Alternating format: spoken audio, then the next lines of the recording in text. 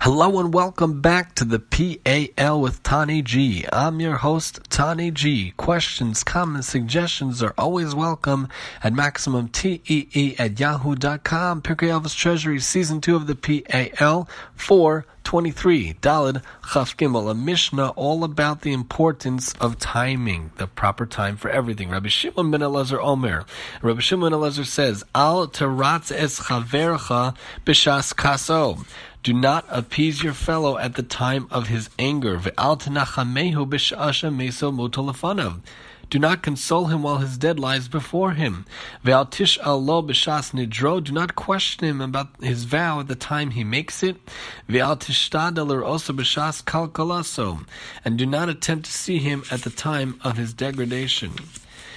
Rabbi Shimon bar Elazar, this fifth generation Tana was a student of Rabbi Meir and attributed his Torah knowledge to the fact that he faithfully tended to Rabbi Meir's needs. It was Rabbi Meir's walking stick in my hand that enlightened me, Yerushalmi Mod Katan explains. In addition to his many quotations of Rabbi Meir in halachic matters, Shabbos and Eruvin, he was famous as a prolific expositor of homiletics and Agada.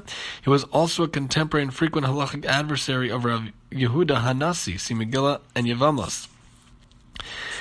A warrior loves war, for nowhere else can he taste the intoxicating wine of victory. On the other hand, he pines for peace because fear of defeat is never far from his mind. These dual emotions are no less true in the war of all wars, a lifelong battle of good and evil, 1 hour of repentance and good deeds. This is from yesterday's Mishnah, but still apropos. Provides exhilarating tastes of spiritual victory, which one can no longer taste once he is in the world to come. Yet a total reprieve for the battle-weary comes only in the next world. Battle is one peaceful hour of spiritual bliss in the world to come, than the entire life of victory on the battlefield of this world, from Maharam Shik. Let's see some other ideas from this Mishnah. Do not appease your fellow at the time of his anger. When approaching an angry person who is under strain, one should exercise utmost tact in order not to add fuel to the fire. It is useless to attempt to appease a person when he is in the heat of his anger, almost like seeking to extinguish a fire with kerosene. He is emotionally unable to accept pacifying words. At that moment, he is convinced that no one empathizes with him. Instead, he should be left alone to calm down. Rav Yonah emphasizes that an attempt at rapprochement at such a moment can be counterproductive, inflaming the victim's anger and causing him out of pain to respond inappropriately. This is derived from God's instruction to Moshe when it came to plead on behalf of the children of Israel after the catastrophic incident of the golden calf.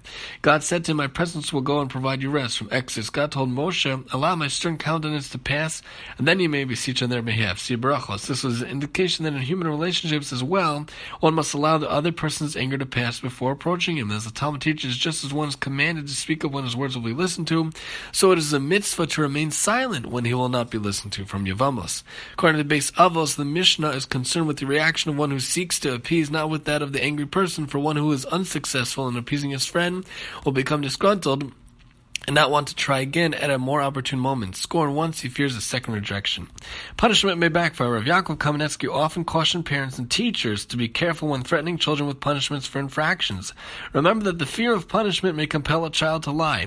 One may have to forego punishing the child as a reward for being honest, otherwise the child will feel pressured and will have no choice but to lie. A child who feels total disapproval from his parent or teacher can even be dangerous to himself. One at a time, at the bottom, Medrash Shmuel extends this idea: one who solicits charity funds should avoid asking a donor to support a second cause after he has just pledged money to the first. The donor may feel inundated by requests and change his mind about his original commitment. Do not ask him to support another cause at the time of his initial vow. Do not console him while his dead lies before him. A mourner is inconsolable while his dead one lies before him. His loss is too immediate. Only later, when the deceased is no longer before him, can he be comforted, from Rashi Machzor Vitri.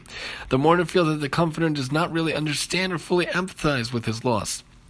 This may evoke his anger and cause him to react inappropriately both towards the comforter and toward the true judge, Rav Yonah Medrash Shmuel. We are also taught that mourning and grief are beneficial and should not be interrupted or disturbed prematurely. In addition to their cathartic function, they also temper a person's arrogance. It is unwise to try to remove him from the mourning state of mind before he is ready, from Lev Avos.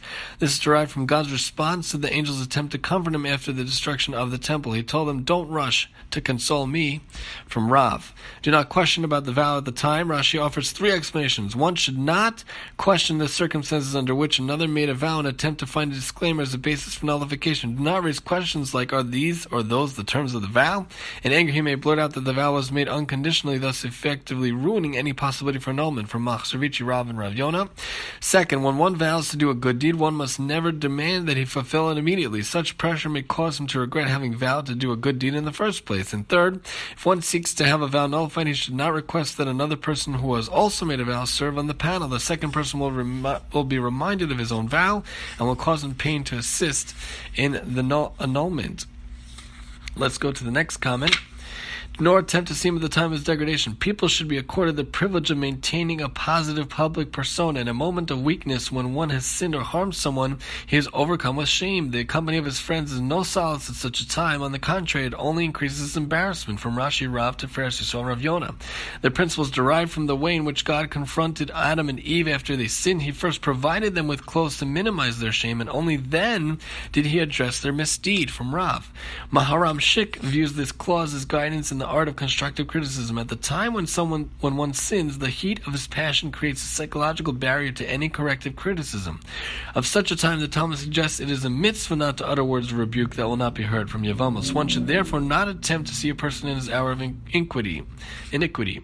Their expression, do not attempt, teaches that when one encounters difficulty in approaching a friend who has sinned, he should realize that his friend might prefer not to see him and is avoiding him purposely, avos albanim, and Sefer HaMusar extends the scope of this dictum. There are times of personal distress when friends should leave a victim alone. At the moment of calamity, one's pain is compounded when others witness the suffering, and the situation is only aggravated by shame. So very important, the importance of proper timing. Join us next time as we talk about not being glad when an enemy falls here on the PAL with Tani G. And I'm your host, Tani G.